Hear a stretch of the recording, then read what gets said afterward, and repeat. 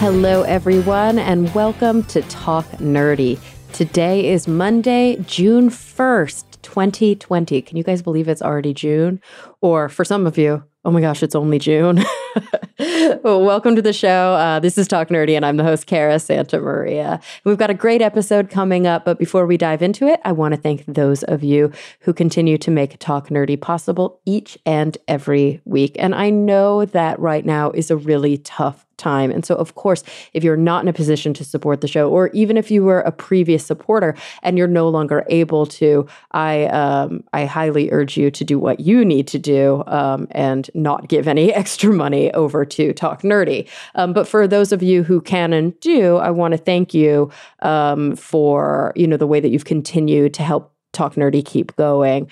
The show is free to download. I do sell some ad space, but I would never have a subscription model where you have to pay to be able to access the show. And that's really because those of you who can afford to and those of you who want to kind of help offset that cost for everyone else.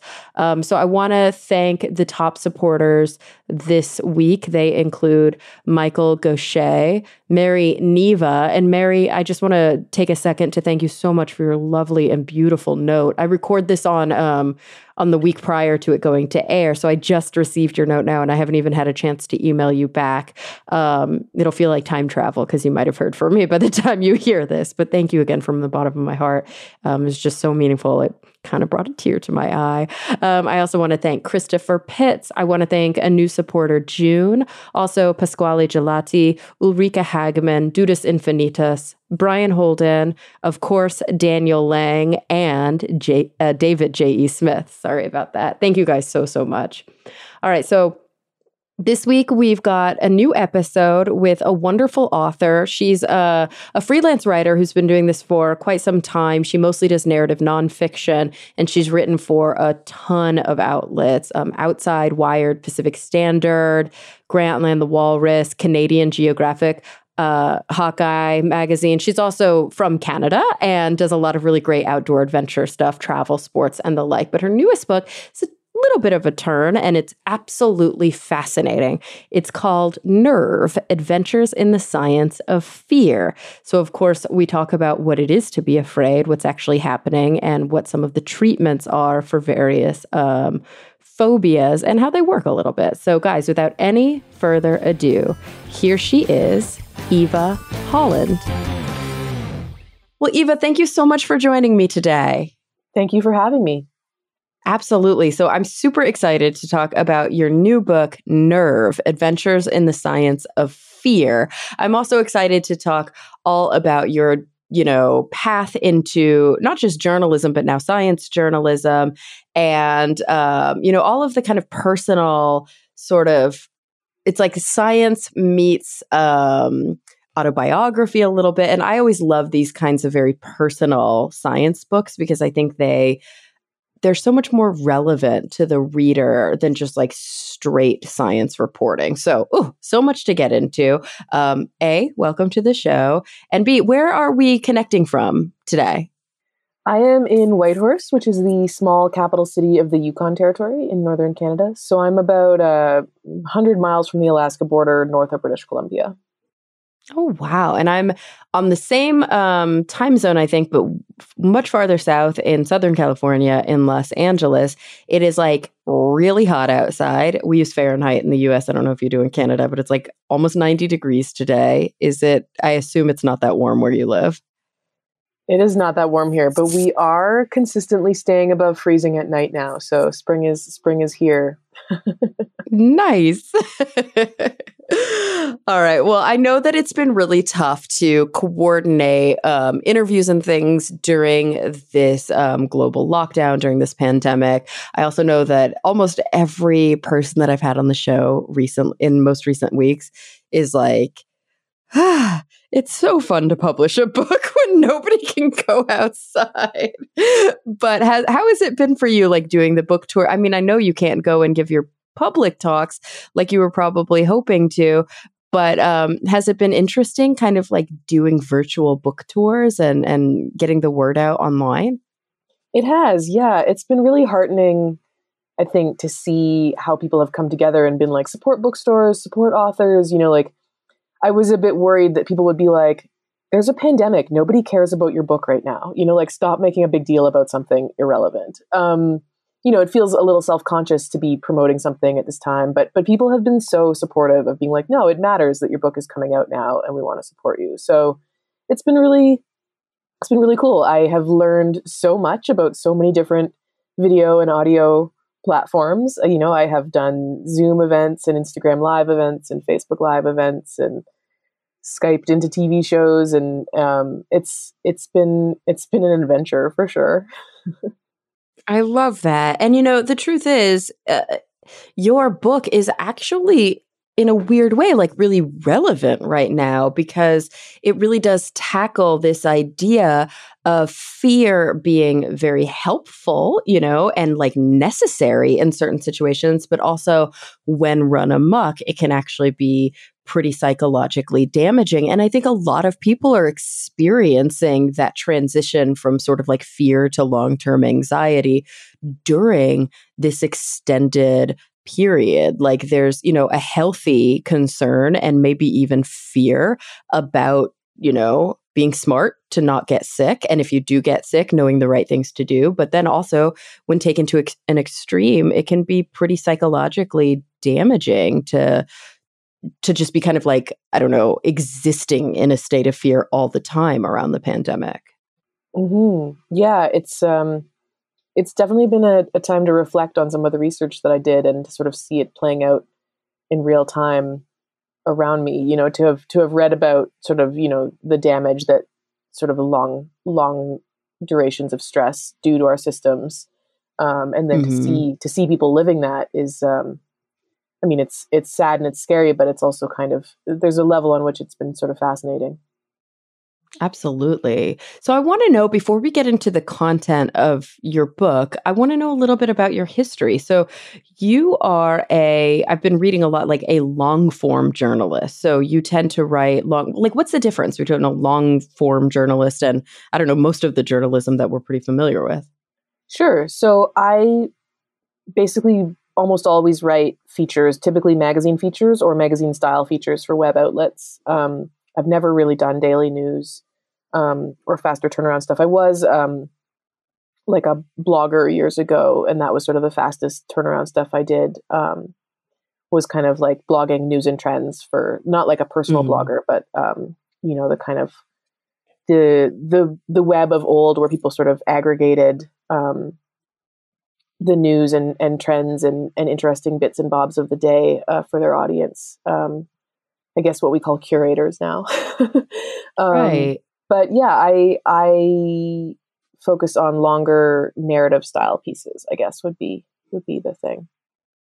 And so these would be pieces that usually have like a fair amount of reporting that's associated with them.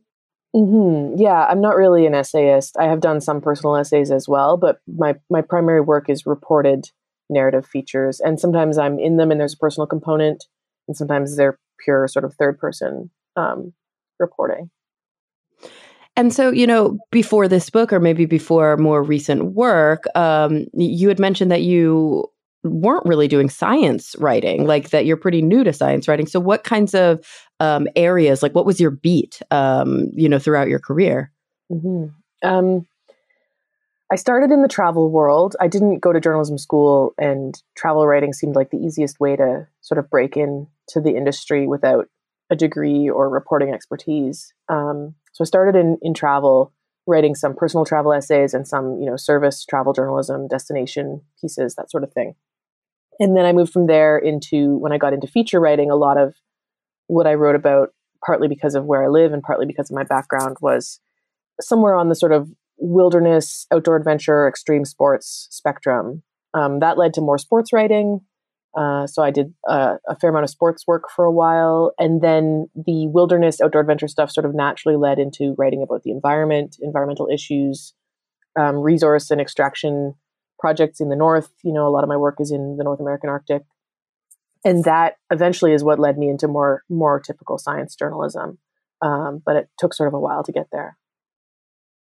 Oh, I love that. I mean, it really is kind of a natural path, but of course, I don't know, quote unquote, non-traditional path, if there really is a traditional path to science journalism these days. Um, I love that. That's really cool. So are you still kind of into these more like wilderness sports and like these outdoor experiences?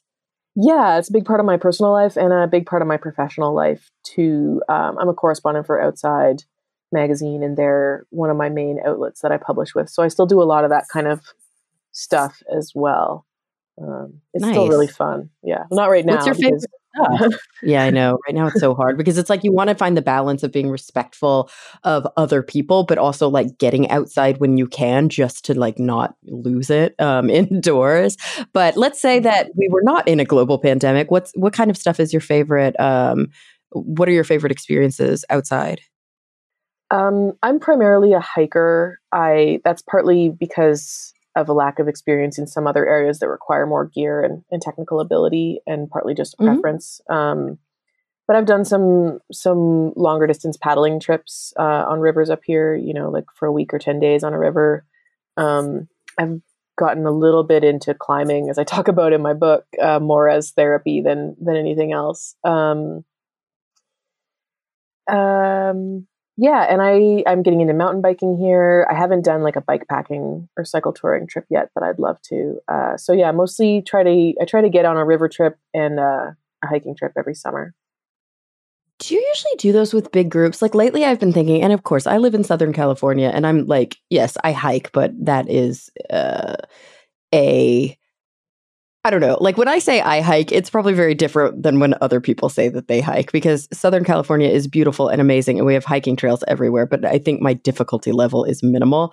But I love to camp. And lately I've been thinking about doing some like independent camping, like just me and my tent and, probably my car, like car camping, maybe my telescope and my dog, and just going out not with a partner, not with friends.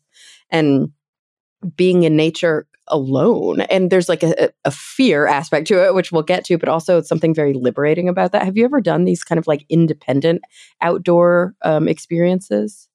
Yeah, I did my first solo backcountry overnight trip to celebrate my 30th birthday a few years ago. And I'd done a handful since. And then last summer, I did my first kind of longer trip by myself. I did 5 days and 4 nights hiking Wow. alone, and I was like, am I going to be scared? And am I going to be lonely? And I wasn't. It was amazing. I did, I was on an established route, so I did sort of sometimes share a meal with people at the picnic bench or whatever at the campsite. But no, it was great. I did find it liberating, and I would encourage you to try it. Oh, I love that. Okay, next book. All right, so let's talk a little bit about Nerve: Adventures into the Science of Fear. So this, really does have a personal story to it, and the sort of research that you did and the reporting that you did on science was inspired by, a very intense and difficult life experience that kicked a lot of things off. So I would love, if you're comfortable, for you to tell us a little bit about like what happened to you in your life and kind of where you decided to go from there. Sure. So the path to this book started when my mom died suddenly from a stroke in the summer of 2015. I was actually on a backcountry canoe trip when that happened and Wow. had to be sort of evacuated to get to the hospital before we turned off life support.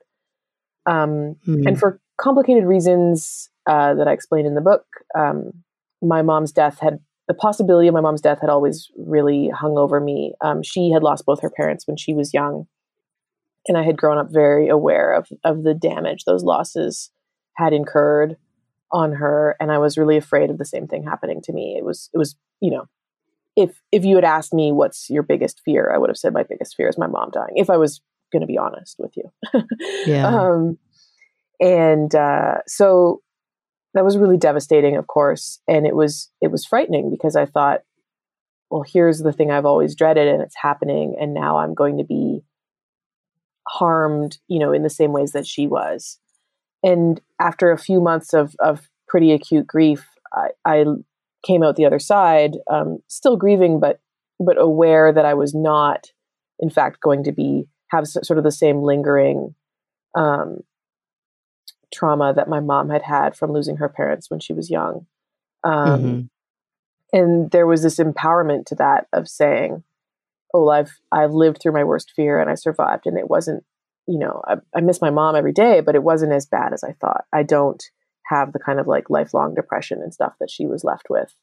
And so I had been struggling with a fear of heights for several years before that, sort of fitfully attempting to overcome it, but not really in any systematic or consistent way.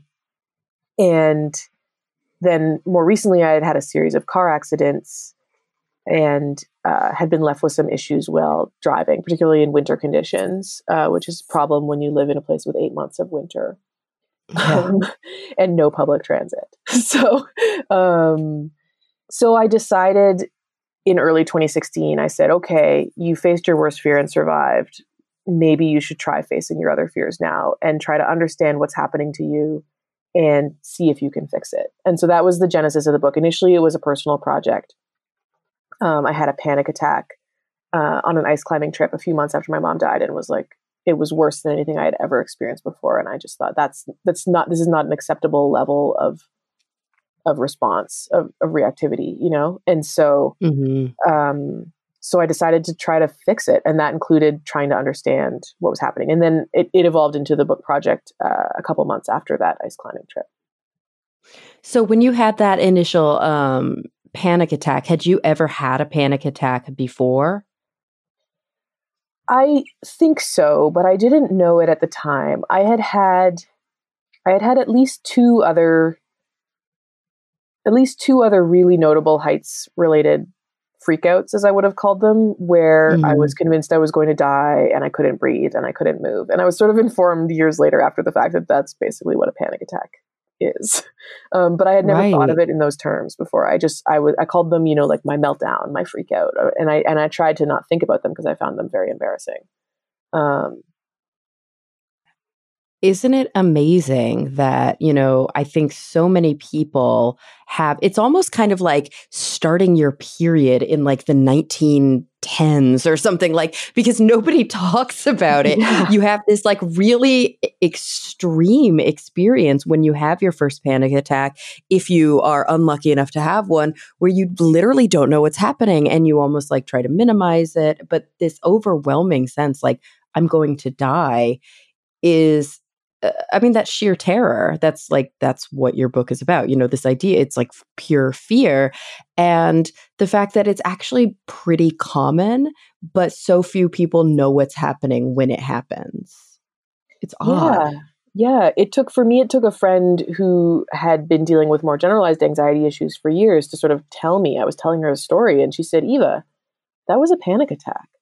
I didn't have the language. I didn't have the awareness of, I just knew that this unpleasant thing had happened, deeply unpleasant. Yeah. Unpleasant is an understatement.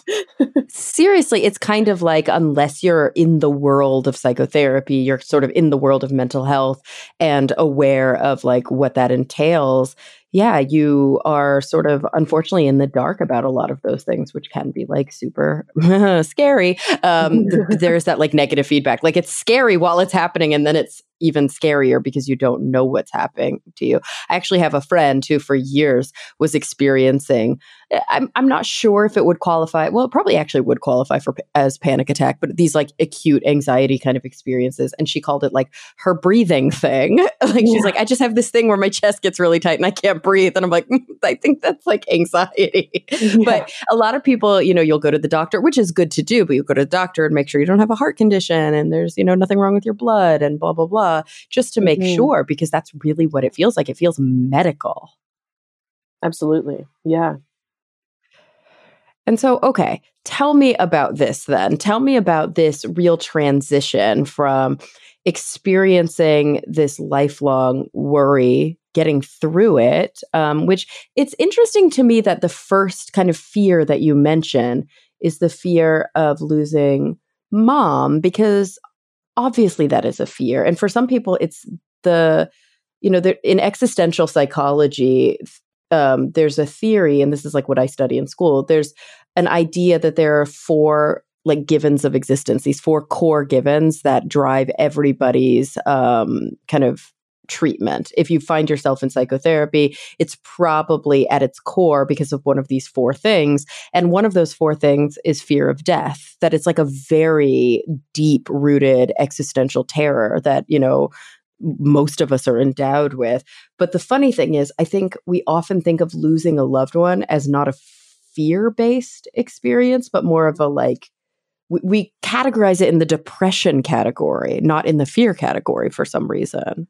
Yeah, that's really interesting to think about. And I've never sort of known for sure if that fear of death is supposed to be just about our fear of our own deaths. I've always worried more about other people, Right. Yeah. And I think there is some crossover. A lot of people might assume or make the jump, and I don't know, rightly or wrongly, that losing other people is a reflection on our own mortality. But it's also complicated psychologically because it's, as you mentioned, a fear, like an actual fear, but it's also combined with a grief and loss and sadness and depression and numbness and all those other really complicated emotions kind of coalesce in that experience. People treat grief like it's a synonym for sadness, but it's sadness, it's anger, it's fear, it's a complicated place to be in. Right. Yeah. And so, it's funny though to kind of compare or juxtapose this idea of fear around loss and fear around mortality and really fear around losing love or comfort or, the caregiver, everything that encapsulates, and then something that's a more classic kind of phobia, like a fear of heights, where people point to that and they go, okay, that's what I think of when I think of fear. Yeah, phobias are really the classic in most people's minds. I think people think of the fear of sharks or the fear of spiders. And those are really real, and they can be really debilitating for lots of people. But I think they're sort of less all-encompassing in our lives than some of the more existential fears that we maybe don't categorize as clear-cut fear in the same way. Mm-hmm. And so I'd love to hear about your experiences around heights, because I'm afraid of heights in the traditional sense. I would not say that I have a phobia. I don't think that I've ever had to change my behavior, and I've never found myself ruminating or been in an experience where it was affecting my life negatively. But when I have been on very, very high kind of precipices or things that are sort of like big swaying bridges and things like that, I'm like, oh, wow, this is horrifying. But I've always kind of told myself, well, that's a survival mechanism. Everybody should be afraid to some extent here. But I don't know what it means for it to translate into the kind of phobia world. Is this something that you had been dealing with your entire life? What was it like? Yeah, it took me a long time to see the pattern. I didn't think of myself as someone who was afraid of heights for quite a long time, for, more than 10 years after my first heights related panic attack. Because mine was very specific. And I should say, I have not been diagnosed with a phobia. And one of the therapists I talked to said that she thought because of even though I have these very intense reactions, my capacity to sort of move through them would make me subclinical rather than fully clinical. But yeah, certainly an extreme, I have had extreme reactions to heights. And so the pattern for me was that I eventually figured out after many years was a sense of exposure. So I've always, it took me a long time to say I'm afraid of heights, because I was fine in airplanes and I was fine in elevators, even glass elevators. I was fine generally on bridges or balconies, as long as I didn't feel like I could fall. But it was this sense of exposure. If I felt like I could trip over my own feet and fall over the railing, or if I was on a steep slope, or any sensation of dangling, anything like that is what triggered me. And so it took me a while to put the pieces together. And it didn't really happen until I moved to the Yukon and was spending time in mountains regularly for the first time in my life, that I understood that steep terrain was upsetting to me on a sometimes a pretty extreme level. Right. And so how did that kind of play in around this same time when, you were losing your mom and you were really starting to realize that there were certain aspects of your life that were, I don't know, what's a good way to put it, like holding you back? Yeah, I felt confined by it. Yeah, I felt like it was making my life smaller than I wanted it to be. Hmm. There were professional considerations. Being afraid to be in the mountains when you write for Outside Magazine is slightly problematic. Um, there were personal considerations. This is what my friends do. They hike and they climb and they mountain bike. And if I wanted to participate in that, I had to figure this out. And I didn't, there's always the question of like, to what extent is avoidance okay? And I think everybody has to make the call on that themselves and determine at what point your fear is impairing you to a level that isn't acceptable to you in your life. I don't think there's a clear-cut line. A lot of people have asked me, like, why did you put yourself through this? Why not just not go up a mountain? And for some people, the calculus on avoiding mountains would be different if they didn't have those same personal and professional considerations, and if they didn't live where I live, then maybe they could just avoid the things that trigger them. And I think that's okay if that's your calculus. But for me, it felt like I was giving up too much. Yeah. Was it just heights or, sometimes I think it's a taxonomy that's maybe a little bit arbitrary, kind of like these constructs that we develop that say, okay, this is the issue and I'm going to categorize it perfectly with clean edges. But like the concept of going up the mountain, was it specifically the fear of the heights that was really eating away at you, or was there like a combination of fears that you were facing?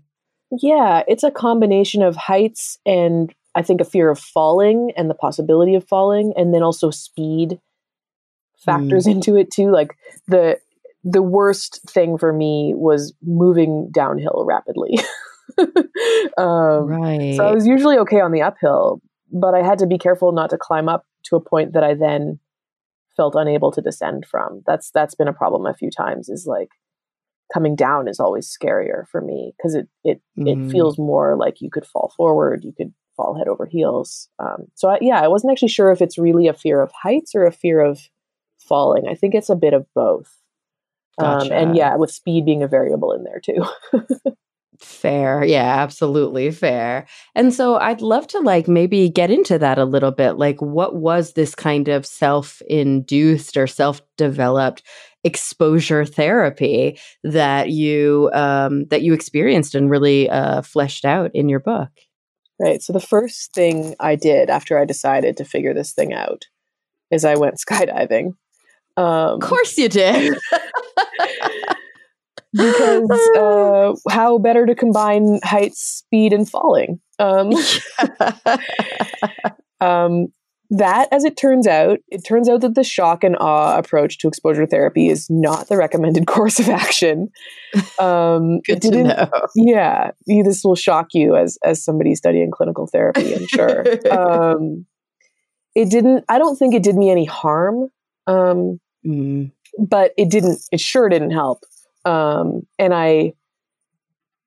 I did not enjoy it at all. I guess I knew it wouldn't fix all my problems. I guess I hoped I might demonstrate to myself that I could do more than I thought. I knew I wouldn't enjoy the free fall, but I had hopes that I might enjoy the descent under the parachute once it was open. People were like, it's the best. You just float down so gently. The world is below you. It's amazing. And I didn't enjoy a single second of that experience. So that was not helpful, except I guess insofar as demonstrating to me how much work I had to do. And then I enrolled myself in a program of a more traditional approach to exposure therapy, but a DIY exposure therapy through learning to rock climb.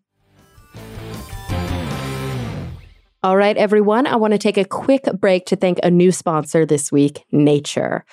It's a tough time out there. We are living through a historical global pandemic that has really upended life as we know it. And I know that so many people right now are desperate to understand what's happening. We want the latest in global science research, what is happening at the cutting edge.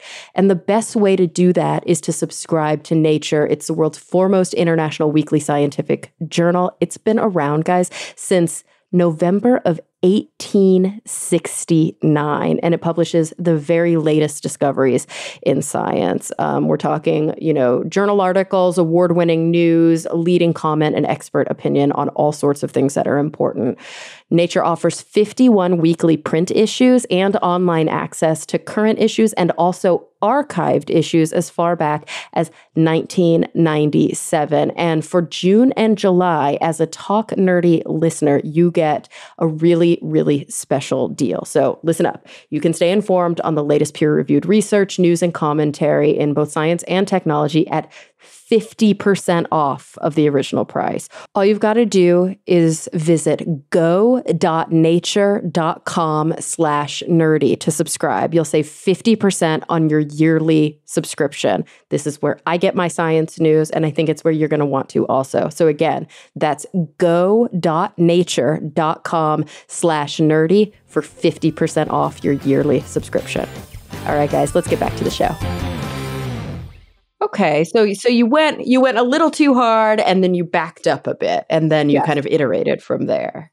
Yeah, I dialed it back a little, and to say I tried to learn to rock climb to cure my fear of heights still sounds fairly extreme, but in the climbing world, the beginner level is like you're on what's called top rope. So there's a rope already secured above you, and you're never climbing without that, and so I was never going to fall more than a foot or two. If I fell, I was never more than, 20 feet off the ground. Often I was 5 or 6 feet off the ground. And so it was a fairly contained, relatively safe way to approach this, but it was also guaranteed to trigger me pretty strongly. Right. And so I worked from a workbook that I picked up, and I tried to just, where before, if I had tried to climb or tried to hike into steep terrain, I would push, and I would just try to sort of break through the fear or hang, sort of grit my teeth and get through it. And what I learned is that you're actually not supposed to be just in a continuous freak out. You're supposed to, to learn to remain calm. And that's the ticket. So I tried to let go of any sense of ego and pushing myself, and just, if I freaked out with 2 feet off the ground, then I would try to come down before I reached that point, and then try to go 3 feet next time without freaking out, and then try to go 4 feet next time without freaking out. And it worked to an extent. I did make some improvements over that summer of trying. Did you, as you decided that you wanted to start on this kind of path and this journey, you said that you were utilizing a workbook. Did you, along the way, were you consulting psychologists, psychiatrists, neuroscientists? Is this something that you more did after the fact to kind of maybe post hoc learn a little bit about what your experience was like? Like, how were you informing yourself, I guess, scientifically during this journey? Yeah, at this early stage, I was winging it a fair bit. So this was the summer of 2016, about a year after my mom died. I did the skydive early in the summer, and then I spent the rest of that summer and early fall working on this climbing project. And at that point, I was not speaking to scientists or therapists. I was working from this anxiety and phobia workbook, and I was doing a bit of reading. And then it was a bit, I guess I did get a magazine assignment to write about this exposure therapy effort for Esquire. And so I did start to read some journal articles, but I think that was more in the fall. I think I maybe completed the climbing before I started to read more about acrophobia and the studies that have been done on it and exposure therapy. I did speak to Edna Foa, who I guess is kind of a legend in her field, and had been one of the originators of what she calls prolonged exposure therapy. But I didn't speak to her in a patient capacity. I just interviewed her about the history of this treatment she had developed. And it wasn't until later in the process, more recently, that I started to actually work with clinicians. And as it turned out, that was really a helpful thing to do. Right. And so is that sort of like when you say more recently or later that you started to work with clinicians, you mean like in a personal mental health capacity, not in a kind of journalistic capacity? Right. Yeah. I did both, but not. So this early rock climbing effort was in 2016, but then I didn't get my book contract until April 2018. And so it wasn't until late 2018, early 2019 that I was interviewing neuroscientists and psychologists for the book, and also undergoing treatments with actual therapists for Yeah. the book. Interesting. I mean, it's so funny to me as somebody kind of coming from the mental health world who, now it's like my career and my education, but I have been in therapy since I was like a child. And so the experience of therapy and the I don't know, kind of like being entrenched in that and like knowing the lingo and like being comfortable around shrinks and stuff like that is so like second nature to me. But of course, I know that in American society, there's a lot of stigma and there's like a distance for a lot of people. And so the idea of kind of like self-help first, which I'm sure is what most people's experiences is like, it feels very like foreign and alien to me. I mean, was it difficult doing a lot of this stuff on your own? It was, but like you said, I didn't even, I think I would have thought that I would be laughed out of a therapist's office if I was like, I'm really scared of heights. Like it didn't seem like a serious enough problem to me. That we talk ourselves out of these things all the time, right? We minimize our own entitlement to help, really. And there's also, I'm in Canada, so I do have medical, as in physician care, covered, but mental health is not covered. So being a freelance writer, therapy would be something that was out of pocket for me. And so it was not something I did until I had a book contract to fulfill. Right. It's a funny calculus that we make. And I had a couple of really limited experiences with counselors when I was younger that I hadn't found particularly useful. And so I guess I was kind of skeptical of the whole project. It was actually my mom's death that changed that, I think, and made me more open to that kind of support, because we have this wonderful organization here called Hospice Yukon that, among other things, offers free grief counseling. And so I was able to see a grief counselor after my mom died for free, which was really, an important piece of the puzzle for me. And she was wonderful and really helpful. And I think that kind of opened my mind a bit more to the importance of seeing a feelings professional.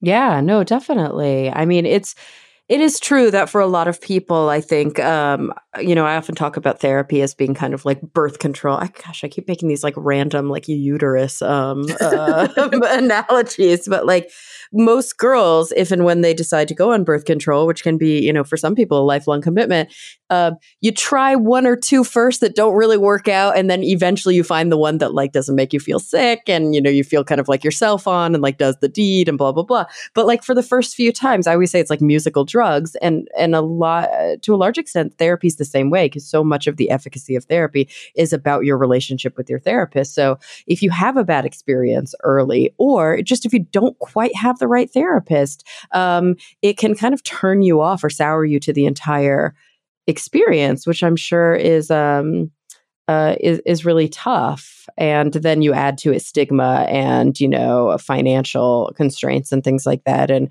it's no wonder a lot of people don't get the benefit of therapy on their first try or even at all in their lives, which is so sad. Yeah, I think it's probably not well understood that you might need to try 2 or 3. I think people are more willing to give different drugs a try than to say, well, maybe that just wasn't the right. It's a funny thing, I guess, because it's so hard for people to take that first step to the first therapist. Asking for them to try the second, third, and fourth is a lot too. I don't know.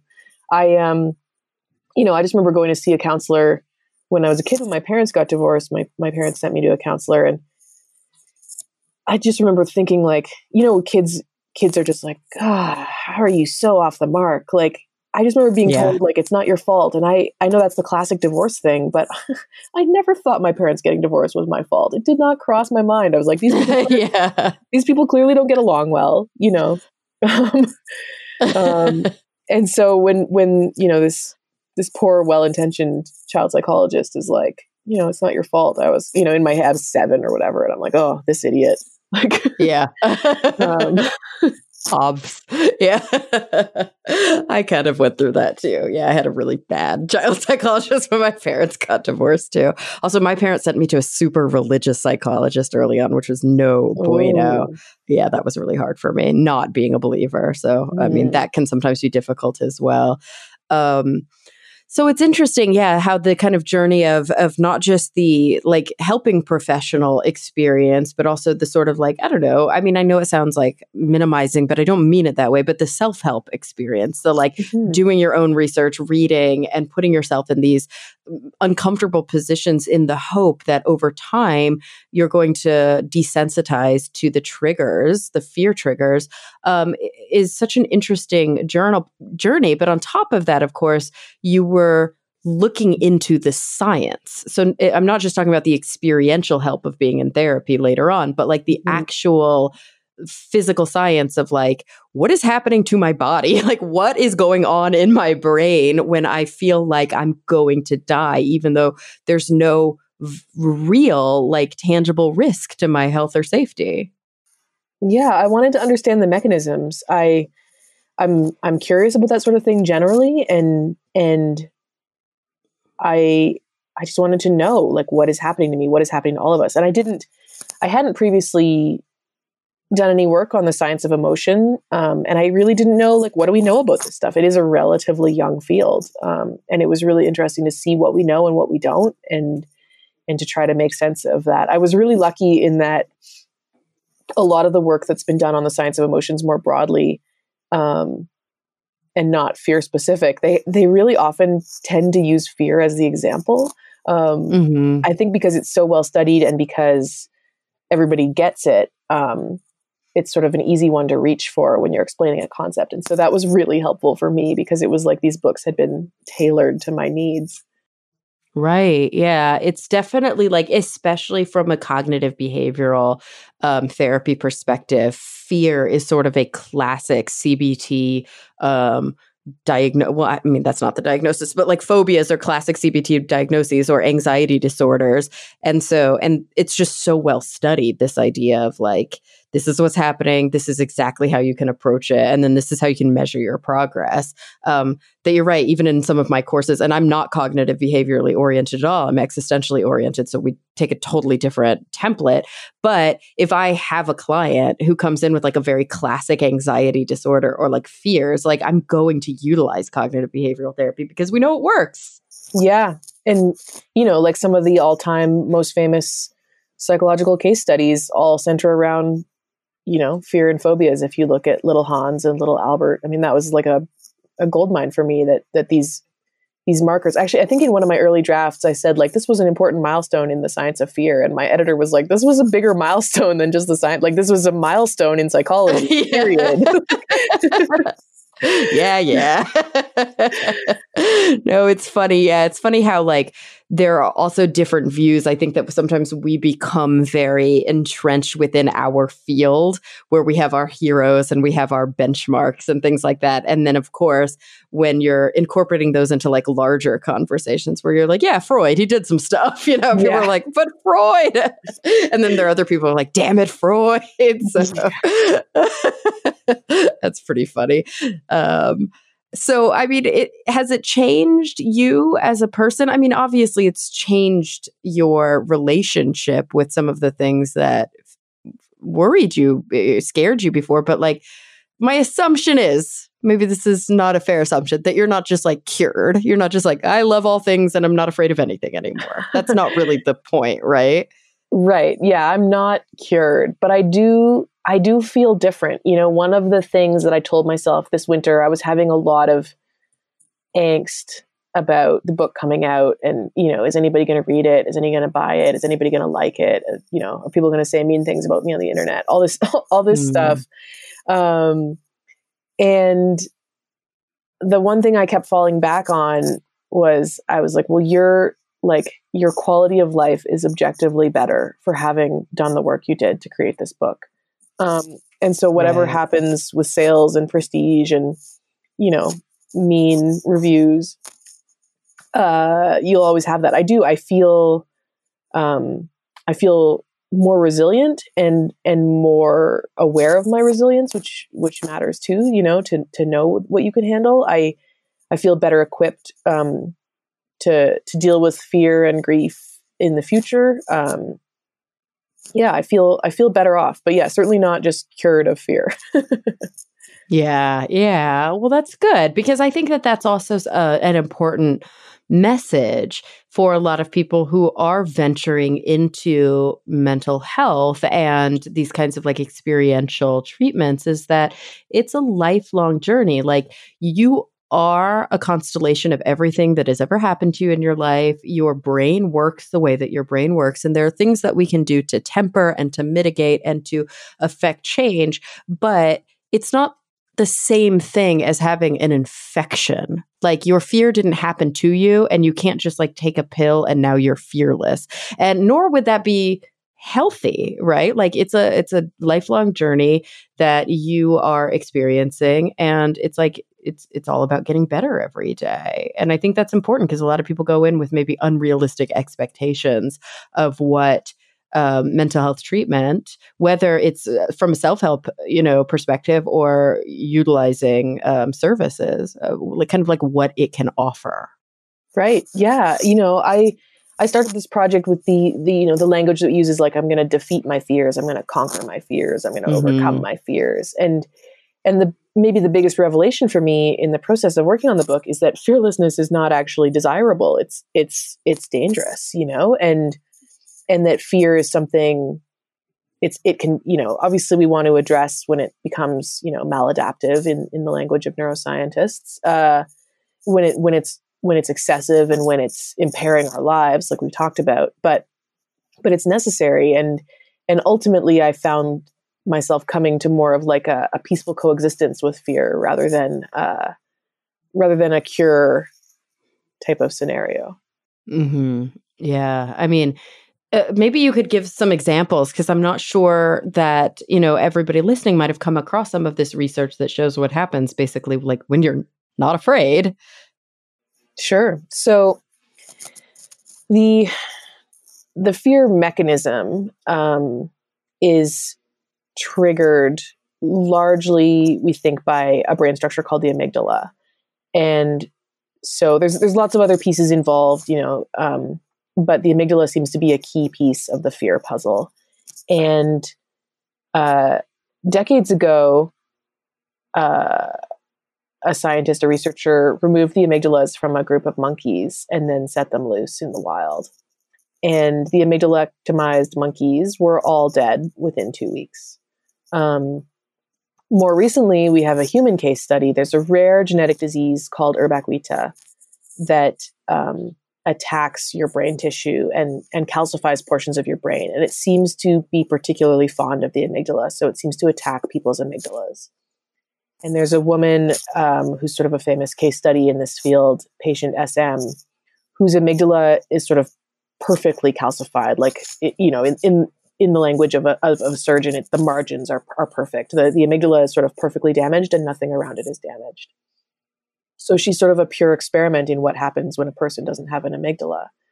And she's sort of medically fearless. And she's had a really, really hard life. That was not necessarily what I expected when I went into reading about her. But, she's been assaulted. She's been abused. She sometimes forgets to eat because she has no sense of, self-preservation. She's bad with money because she has no sense of consequences.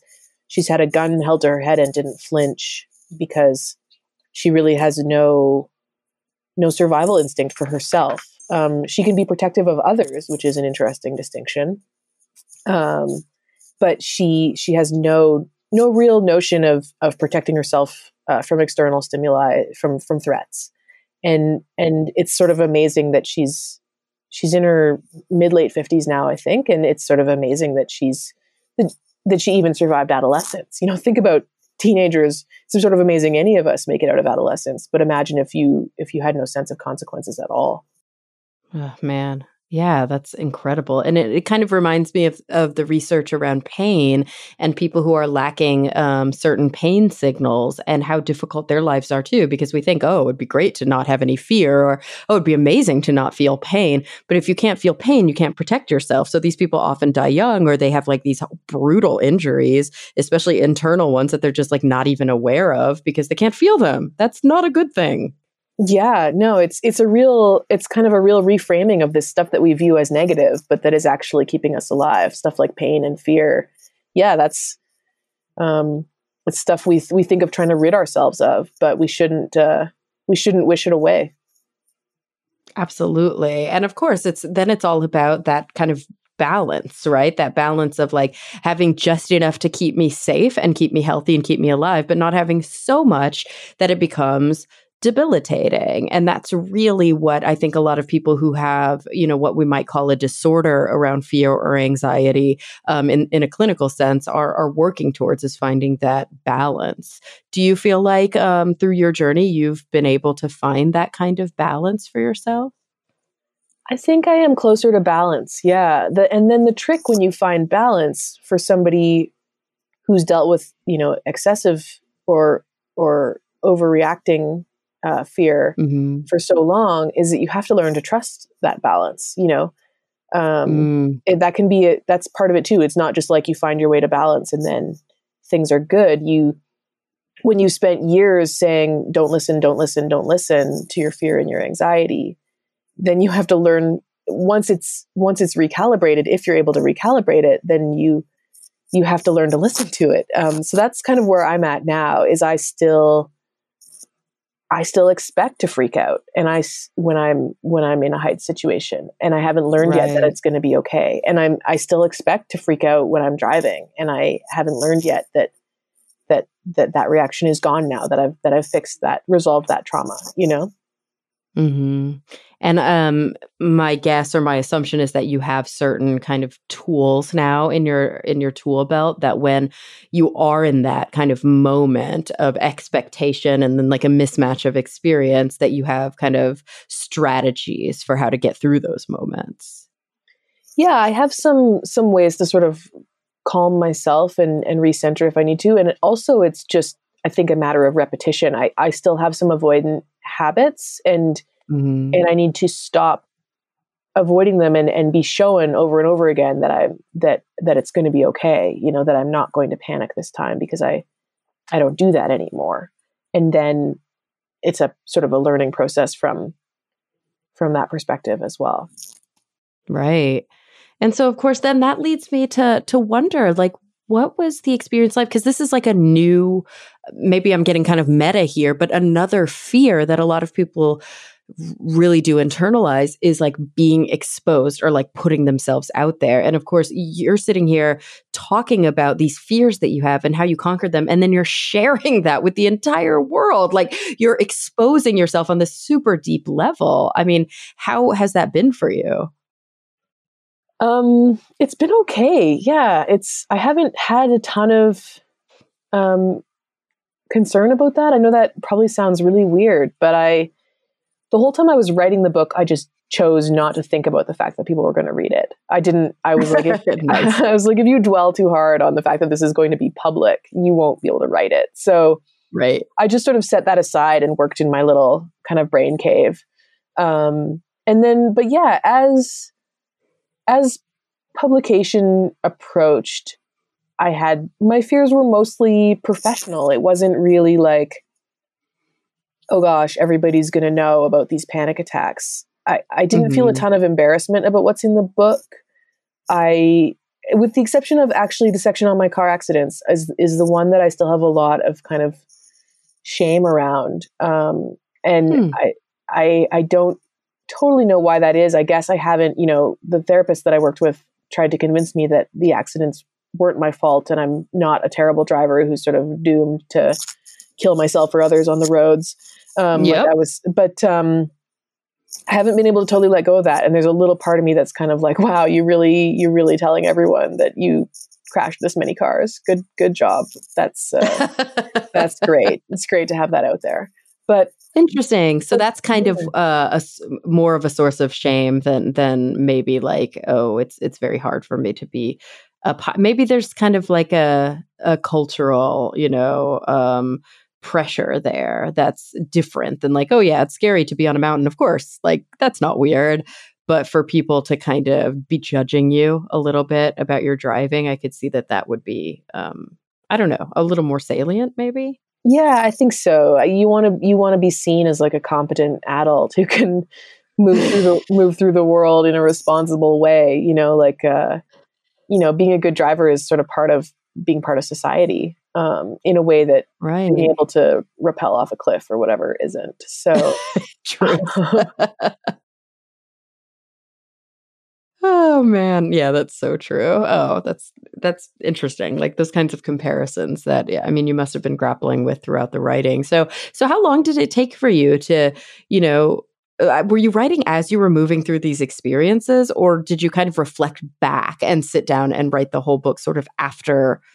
I mean, after the fact, what does that really mean? There's, it's still going on, but like after you had kind of been through the bulk of it. It was pretty simultaneous. So I got the book deal in April 2018, and my first draft was due in April 2019. So I had about 11 months to do the first draft. And at that point, I had done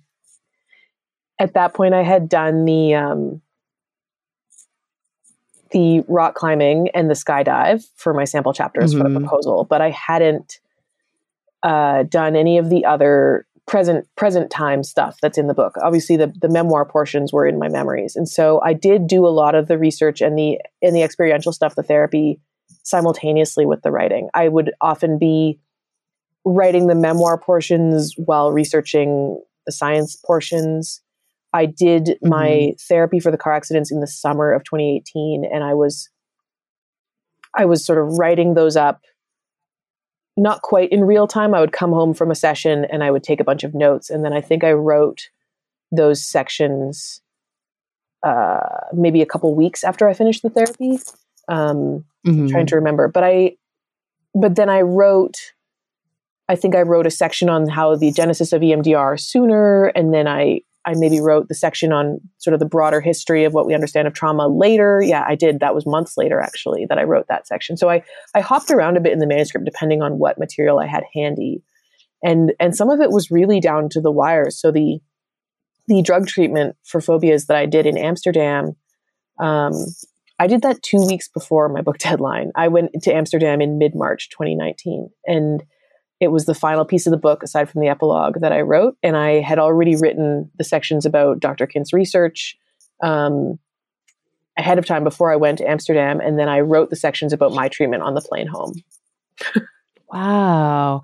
And so did you find yourself like, I don't know, when you were doing this kind of investigative, more like research-oriented reporting, even though you had already been through some of these experiences, were there any discoveries or like eureka moments that you had where you were like, man, I wish I had known that sooner? I'm trying to remember. In some cases, I sort of kept myself ignorant on purpose. Like I didn't want to know too much about EMDR before I did it. For instance, the therapy I did for my car accidents, because I didn't want to be overthinking it while I was in the session. Like, oh, right now she's doing this. That right. Too much knowledge. I think it's never a problem for a journalist, but it can be a problem as sort of a patient. I think I didn't want to be sort of outsmarting myself. Or, negating whatever placebo effect I might enjoy or anything like that. So I'm trying to think if there was something that I wished I had known sooner. Well, in general, I wished I had known more about trauma sooner in my life. I felt like such a latecomer to that party, reading about trauma late. One of the last sections of the book I completed, and it was like, it felt like one of those people who discovers an album like 3 years after it went to number one or something. Like I was like, oh Right. man, trauma lives in your body. This is so crazy. Like, how come nobody told me trauma lives in my body? You know, like, it was sort of I guess that comes from sort of not being like a therapy person, is that this language in this world was so new to me. And I was like, I walked around for like a month being like, trauma explains so much that's happening in the world. Oh my gosh, I know. Don't you? And you just want to scream it from the rooftops, like as you did in your book, which is like, everybody should know this stuff. Like we'd all be getting along so much better. Yeah. Well, I close my show asking my guests the same two questions, and they're pretty like big picture questions. And so I'm definitely interested in hearing your response based on sort of what you do for a living, but also your experiences through writing your book. So apologies in advance that they're a bit deep, but are you ready for it? I am as ready as I'm going to be. Nice. All right. So when you think about the future in kind of whatever context is relevant to you, so this could be a very personal introspection. It could also be something that's a little more like global, geopolitical, social, whatever. It could be relevant to, what's happening in the world right now with regards to the pandemic, or it could be like cosmological. In whatever context is relevant, I would love to know first, what is the thing that really keeps you up at night? The thing that you're concerned about, worried about, maybe a bit pessimistic about. But then on the flip side of that, what are you really genuinely optimistic about? Like, what are you truly looking forward to? So even before the pandemic, probably my biggest personal worry lately has been the industry that I work in, journalism and publishing, and its fate more broadly. And I worry about my colleagues, and I worry about journalism as a civic good and all that sort of big picture stuff. But also just my ability to continue to make a living in this business as a full-time freelancer. That's something that hangs over me at all times. And the pandemic has certainly amplified that, both personally and sort of for the industry at large. It's like, whoa, this is really bad. And that is, that's the thing that looms largest is sort of like, am I going to keep doing this? Am I going to be able to keep doing this? Or will I have to retrain and find another job? I don't know. And then, coupled with that is like, what happens to society when there's no more small town newspapers? That's all tied up together in a ball of anxiety. But what tied to that is that I really feel like I've learned a lot about my own resilience and all of our resilience through working on this book and through what we've seen in this pandemic so far too. And so the antidote to the thing that hangs over me, I guess, is my awareness of how resilient we all are, and not just journalists, but everyone. And so I think that keeps me hopeful, and it helps me to understand that, if I have to get another job because of the pandemic, then I'll do that. And maybe I'll come back to writing full time later, or maybe I will find fulfillment, working some other job and write on the side. I'll always write, but I'm finding comfort in my sort of awareness of our resilience these days, and looking forward to seeing what we do with it and how we all come through this. Yeah. Oh gosh. Well, Eva, I've learned so much from you. I'm so excited about your book. I'm so excited that we had the opportunity to talk. I know that those who are listening to the show right now are going to absolutely love it. The book is Nerve: Adventures in the Science of Fear by Eva Holland. Eva, thank you so much for joining us on the show today. Thank you so much for having me, Cara. This was really lovely. Absolutely. And everybody listening, thank you for coming back week after week. I'm really looking forward to the next time we all get together to talk nerdy.